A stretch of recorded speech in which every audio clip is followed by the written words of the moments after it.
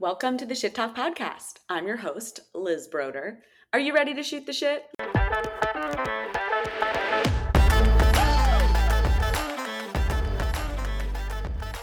Welcome back, and I am a little sad to say, happy December. Every year seems to go by faster and faster. I know I sound like I'm 100 years old, but it's true. Anyway, I'm your host, Liz Broder. Welcome back to Shit Talk. Today's topic, one of the most stale diets on the shelves right now. A diet that makes RDs, quite frankly, want to head for the goddamn hills. I'm talking about the keto diet. First off, what is this trendy term? Getting beaten like a dead horse. The keto diet. Keto, short for ketogenic.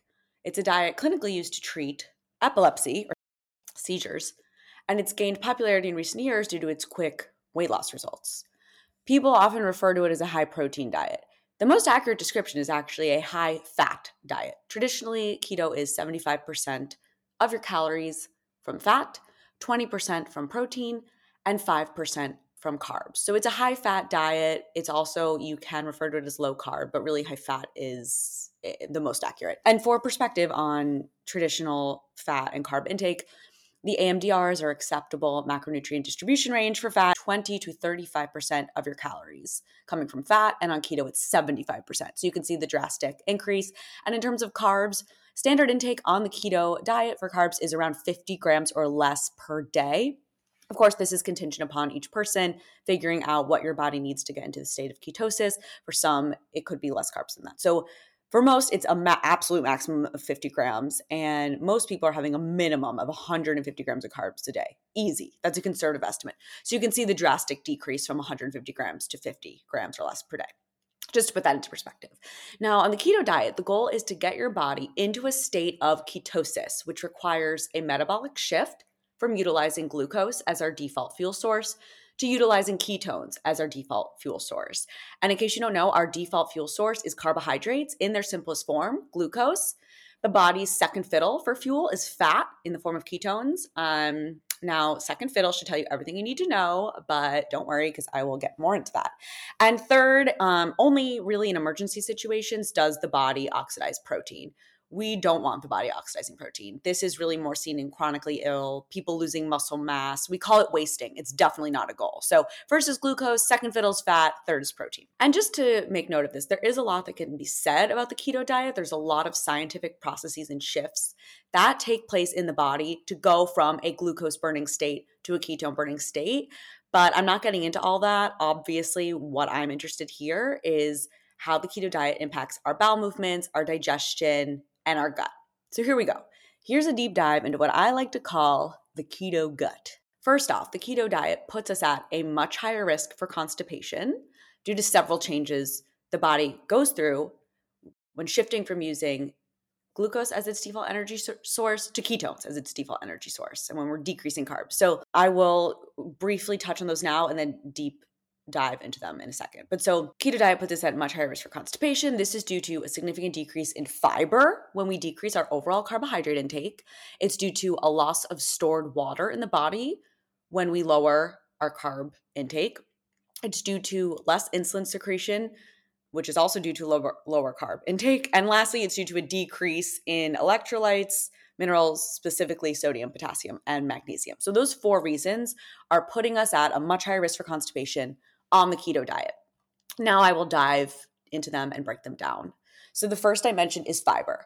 For those of you who don't know, fiber is an indigestible carb. So fiber is a carb. Naturally, when you're decreasing your carbohydrate intake, you're most likely decreasing your fiber as well. Fiber is found in fruits, vegetables, and whole grains. Because keto is so low on carbs, like I mentioned before, 50 grams or less, most fruits are actually not allowed, and minimal veggies actually as well. Only white and green veggies allowed on the keto diet because these are what's lowest in carbs. There's a lot of sugar in fruit. There is sugar in veggies, and although it's natural sugars, they are carbs. So a lot of them interfere with getting the body into a state of ketosis and are actually not allowed on the diet. That right there cuts out fiber intake when you're limited on your fruits and veggies because that's a main source of our fiber. Obviously, starch is significantly decreased on the keto diet, and this includes whole grains, which is another main source of fiber. For those of you who don't know, fibers help lubricate, bulk, and softened stool, so they pass more smoothly. A bulkier stool passes more smoothly, more easily. So a lack of fiber is directly correlated with constipation every day of the goddamn week. If you lower your fiber, you're going to see a decrease in those bowel movements. That's an absolute promise. I don't care who you are. You cannot run from that. That is just the way the body works. So personally, if you couldn't tell, I'm not an advocate for the keto diet. I think it's unsustainable and quite dramatic. But anyone who finds out I'm an RD asks me immediately, first topic always, what are your thoughts on keto? I'm on the keto diet. What do you think? What's your opinion of the keto diet? My friend tried keto diet. I'm on the keto diet. Any party, any situation, a wedding, a funeral, it doesn't matter where you are.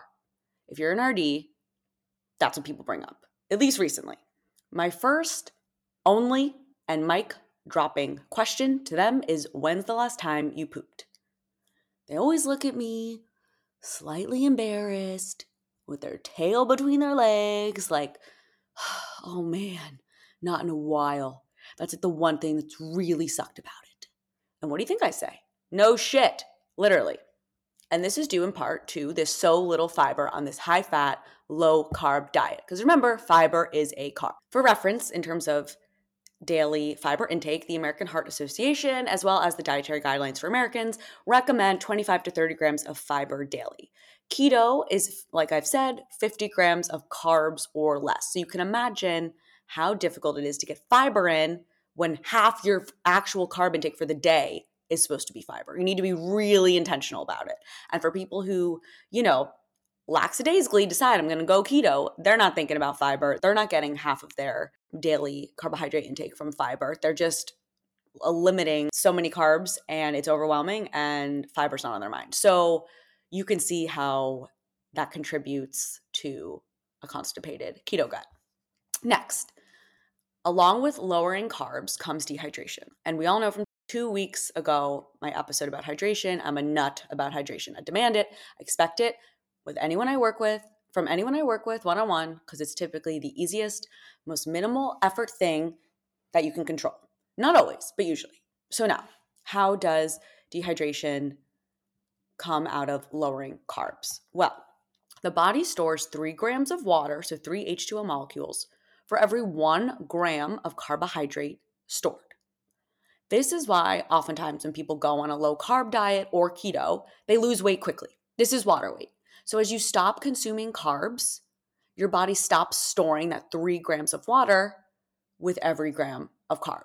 And then as your body starts running through your stored carbs, your glycogen stores, it then gets rid of all that stored water. So again, lowering carbs, your body's not storing water the same way. And as it's running through the stored carbs, the glycogen, it's also flushing out that water as the carbs and the stored carbs go with it. So this decreases water storage in the body, which makes dehydration very likely, and therefore constipation very likely.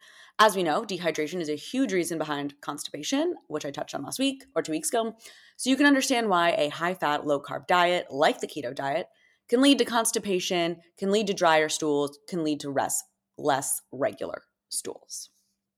My next point is about insulin. So when we decrease our carbohydrate intake, our insulin naturally decreases, and this also impacts electrolytes. Insulin's a hormone that helps regulate our blood sugar. It works to bring blood sugar levels back to normal level when they've spiked after simple sugars or a high carb meal. Lower insulin levels actually cause your kidneys to excrete excess water and sodium. This excretion of sodium actually leads to a parallel loss of potassium just due to the mechanism in which sodium and potassium coexist in the body while your body's in a state of ketosis. So there's more science to that. I'm not getting into it, but just know lower insulin, the kidneys excrete water, with that goes sodium, and then in turn goes potassium. Another electrolyte that we see deficient in many keto dieters is magnesium due to the lack of variety in the diet. A lot of fruits are limited, a lot of veggies are limited, and these are oftentimes people's main source of magnesium. So between that and the lower insulin, which leads to the sodium and potassium going down, we see a decrease in sodium, potassium, and magnesium, these 3 electrolytes. What you may not know about these 3 electrolytes is that they actually help draw in water to your colon to help lubricate the stool, make it easier to pass, and keep you regular. So, as you can imagine, once you're lowering your carbohydrate intake and insulin naturally decreases, and in turn, these electrolytes decrease, it's just another thing. You're already lower on fiber, your body's got less water. Now you're lower on these electrolytes that are supposed to help draw in water, which your body's already lower on, to the colon to help pass the stool. That's a third reason why we're at such a high risk for constipation when you're on the keto diet. Now, I'm about to get into some more of the biochemistry behind how a high fat diet impacts our gut. It's a little bit denser, but hang in. I promise I've got some light, sassy shit talk on the other side. So sit tight. I'm going to make this as digestible as possible. Please know it's much more complex than how I'm presenting it. The body deserves way more street cred than my explanation gives, but I want this to make sense. So, when discussing fat, it's really important to mention bile acids. Bile acids are synthesized or made in the liver, they're made from your cholesterol, and they're stored in the gallbladder. After we eat, the gallbladder releases these bile acids via the bile duct into our small intestine. And this is where they help break down fat so that we can absorb it and digest it. As you can imagine, when you're drastically increasing your fat intake, your body is going to need more bile acids to properly break down all of this fat that you're consuming.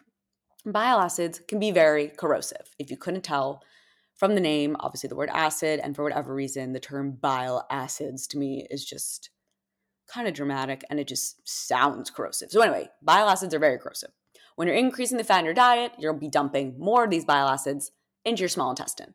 And this can potentially cause erosion in the gut lining because it is so corrosive and because there is so much more of it. This is relevant for everyone, but especially for those with any kind of current gut or GI issue who may be more sensitive or more susceptible to damage in their gut lining. And it's also really relevant for people who have some type of chronic gut or GI issue that may already have a damaged gut lining. The second point to note about bile acids is that they have a very strong antimicrobial activity. So, as you can imagine, this is going to directly impact your gut's microbiota or the gut flora or the gut bacteria. And this brings me to my final keto gut point about how high fat and a low carb diet actually impacts and changes your gut flora. So, diet is primarily what dictates the contents of our gut bacteria.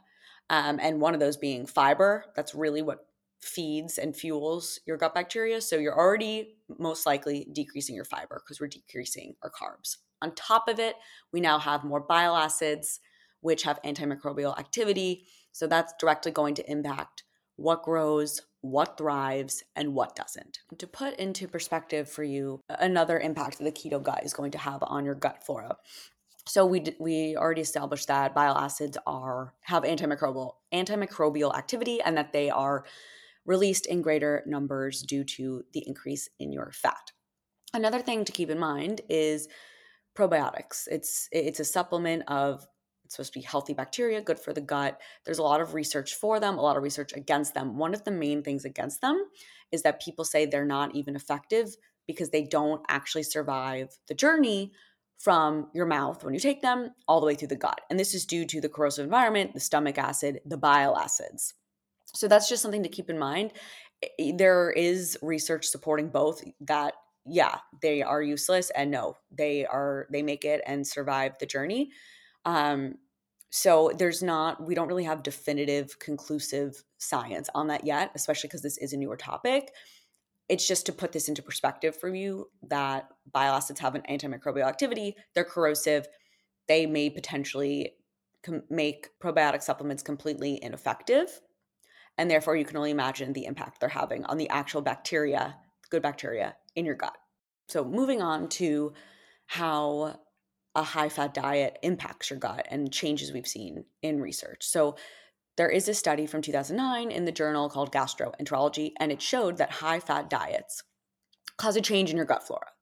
It showed that they showed a decrease in your bacteroidetes and an increase in both your firmicutes and proteobacteria, independent of obesity. So that was actually the interesting part of this study, is that whether the person had an obese phenotype or a lean phenotype, when they were on a high-fat diet, they saw these changes in their bacteria. The bacteroidetes decreasing, and then the other two, firmicutes and proteobacteria, increasing, which is something to consider because when you're on the keto diet and it's a very high fat diet, whether you have the obesity gene or the obese phenotype or the lean phenotype, there is potential to see this change in the gut bacteria, regardless of your actual genes. And, you have to keep in mind there are so many strains of bacteria. These three are very heavily studied because there are known ratios that they are seen in the obese phenotype. And that's why I'm bringing this up. So this shift we saw in the study on the high fat diet, regardless of if someone was obese, regardless of if they were lean, it was similar to the ratios we see in the obese phenotype, where there are higher amounts of firmicutes and proteobacteria and lower amounts of bacteroidetes. So long story short, this study supports that when you're on a higher fat diet, you're going to see a change in your gut flora. It doesn't necessarily guarantee that. And it's not to say that everyone who's on the keto diet is going to see this. It's also not to say that if you're obese or have the obesity gene or obese phenotype, that, this is going to trigger something in you. But what it is to say is keep in mind that all of these changes on a high fat diet actually do create a gut flora that has a ratio similar to the gut flora we see in the obese phenotype. That's the point to note. So as I mentioned earlier, I'm already not an advocate for keto. I think it's really dramatic and not sustainable. On top of it, when I'm seeing changes like this in the gut flora, fuck no. You're not trying to get after the gut flora of the obese phenotype. It's just, to me, that is black and white. And very few things in science are black and white, but that is just, why would anyone want to get after that? So I felt the need to mention that. It's definitely not to say, it's not to scare anyone, and it's not to say this is definitely going to happen in you. It's just in studies, these are the changes and shifts we're seeing in the gut flora on a high fat diet. So I hope that makes sense. And my other point is just really to be cognizant when you're making a shift in your diet. You have to remember that when you feed, whatever you're feeding yourself, you're feeding your gut. And your gut is directly connected to your brain via the gut-brain axis. That's for another episode because I could talk about that for 5 years. But your gut directly impacts your mood, cognitive state, brain fog, things like that. So when you're trying a new diet, pay attention to your mood, pay attention to your energy, pay attention to your cognitive sharpness, because your gut microbiota directly impacts these factors, and your diet directly impacts the gut microbiota. So it's really interesting to see in science when you're reading these studies and different patterns that they find. It's really interesting to see what foods cause, depression, what foods cause high energy, what foods cause brain fog, because there really is a connection. You feed your gut flora, the gut flora talks to the brain, just breaking it down in its absolute simplest possible way. Now we're going to transition into my weekly shit talk of other kinds. This is not nutrition related. This is Liz Broder's opinion, and I know everyone wants to hear it, and that's why I'm sharing it. So it's that time of year when Spotify comes out with their Wrapped list. If you don't know what that is, it's basically like a personalized recap of your music, artists, genres listened to that year. I'm still trying to figure out why anyone thinks anyone else gives a shit about the music you've listened to that year. I understand, like, oh, this is my favorite artist, you post it, you tag them. Like, it's nice, it's supportive. I get that. But what I don't understand, when did society start thinking that everyone gives a shit what you're doing? I don't get it. Your food, your music, the color of your socks. Like, why are you sharing this? I've opened my Instagram today. 55 people have stories, all with this fucking Spotify lit. Like, first of all, yeah, I could see how it's interesting for you. Oh, I spent this amount of time listening to this podcast. This is my top. Like, I get why you might care. I also don't get how it's really news to you, because you know what you listen to. You know the podcast you listen to. You know the music you listen to. You know the artist you listen to. It's not exactly enlightening information. That's point number one. Point number two, on what planet would I give a shit what music you're listening to? Or how much time you spend listening to Taylor Swift? I couldn't think of something that I give less fucks about, if I'm being honest. Like, listen to your music, that's great, enjoy yourself, sing. I'm not understanding why this list is such a production. And everyone posts it, everyone. You go on Instagram, oh my God, it's like, I just don't get what people are thinking these days. It's the same thing with food. It's like, maybe because I'm a dietitian, but do you want to know what I think of when people post food? Immediately bowel movements in my head. I look at it, I'm like, that looks like a bowel explosion waiting to happen. Or I'm like, oh, that looks super fucking constipating. Why are they eating that? I don't care what you're eating unless you're talking nutrition with me. I'm a dietitian. Someone comes to me to discuss it. Fine. Other than that, I don't care what you're eating. I don't need to see a picture. And I don't care what you're listening to. When did we transition into this oversharing environment? It's directly correlated with social media, obviously, and how easily we can share and post information these days. It's quick. People like the likes. It's instant gratification. But I'm still at a total loss because so much of it is fake, filtered, and fabricated in some way, shape, or form. And everyone knows that. So, like, why bother? I have to say, all of my friends agree on this topic. It's something I've spoken to in depth with all my closest friends. We all agree that the people who post the most are by far the least happy. And I'm not talking about people who use social for work or for marketing. Like, I get that. It's a great tool for marketing. Obviously, people are on there scrolling. I get that. That's not what I'm talking about. I'm talking about the people that post 15 pictures from the same party or 15 pictures of their kid and their kid's drawing or from one meal. It's like, I have one friend, she posts 100 times more than all my friends. You can combine all my friends' posts, multiply by 100, she still posts more than them. She is easily the least happy, the least successful, and has the least to show for herself. She travels the least, she lives the least fancy life, and she's the least exciting, quite frankly, of all my friends. And she clearly lacks self-awareness, so I'm not even worried about saying this on the pod because she would have no idea I'm even referring to her. But it's like, then I have a friend. She lives part-time in her house in Beverly Hills, part-time in her apartment in Tribeca. She flies private regularly. Her ensembles are all probably minimum $3,000. No big deal. She rarely posts. This is just her life. She's not advertising it. She has an abundant lifestyle. She's hardworking. She's brilliant. She just lives her life. She's not looking to prove anything. She's not looking to get anything back from people. She's not looking to show you this. It's like she's just being herself and she has nothing to prove and she's not looking for likes and she's not looking for your approval. I just it's the tryhards and the wannabes. They're always posting constant. It's so scripted, it's so obvious, and frankly, it is so unimpressive. That's my opinion on that. I appreciate when people travel, they post pictures from the trip, pretty landscape, or seeing a monument, or, you're in museums and there's beautiful art. Like, yeah, share that. That's great. I post a lot of my dog because most people love dog pics. But it's also like, one thing about the traveling, there's people who post, they're on a trip, fine. Then there's the people, I'm like, when do you have time to do this? Aren't you traveling? Get off your phone, live in the moment, enjoy the company.